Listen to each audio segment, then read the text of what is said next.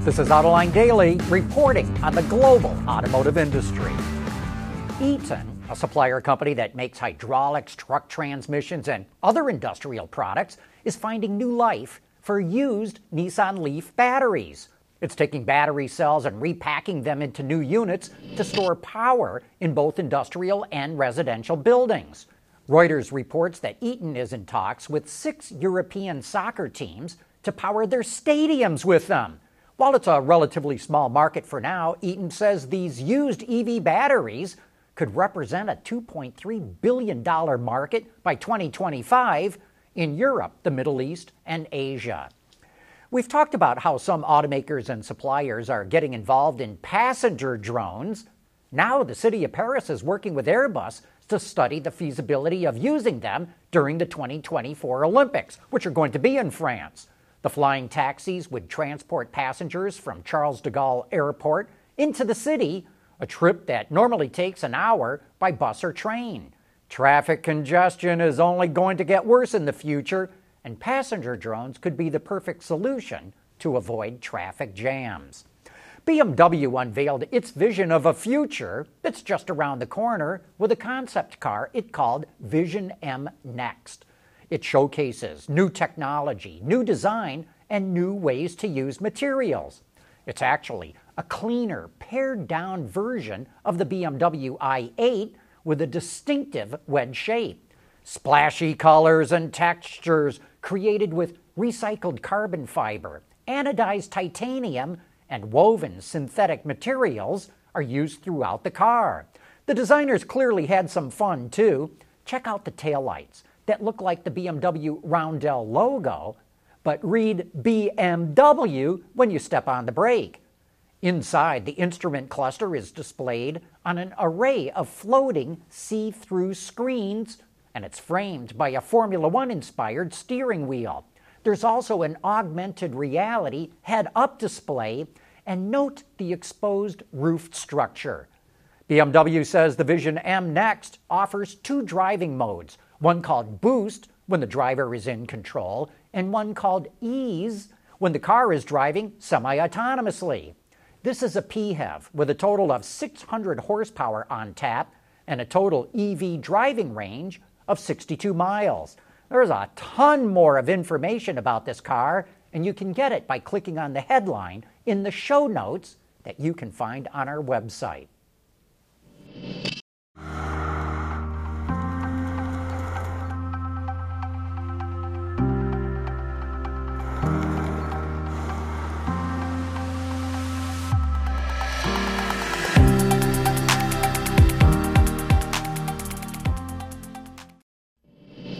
We've been getting a lot of good feedback on the barn find picture that we showed you yesterday.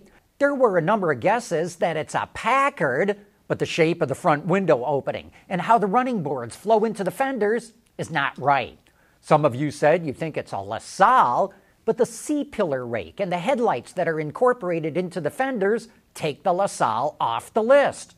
For a while, we thought it was a 1939 Buick 90 sedan, but viewer Gary Blakely put us on the right track. He said, the barn find is not the same as the Buick shown. I would venture it's a Cadillac limo. And sure enough, when we started searching for Cadillacs, it's pretty clear that this barn find is a 1940 Cadillac Series 72. This is a rare car. 1940 is the only year it was made. And it kind of makes us wonder how it ended up on a back road in Arizona. We'd love to hear that story.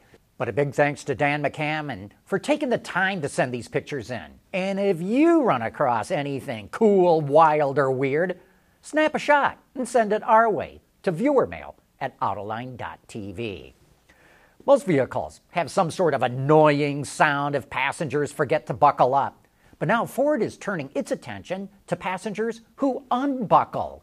The belt monitor system alerts the driver via a message in the instrument cluster if someone unbuckles and which seat they're in. Now, kids may think their parents actually do have eyes in the back of their heads.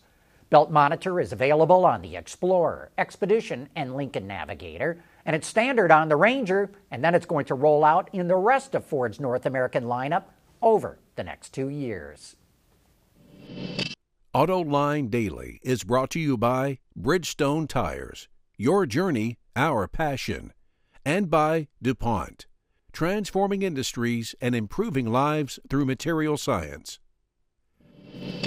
When Chevrolet revealed the new Silverado heavy-duty pickup last year, reaction to its styling was polarizing, to say the least, but customers will likely be more than satisfied once they get behind the wheel.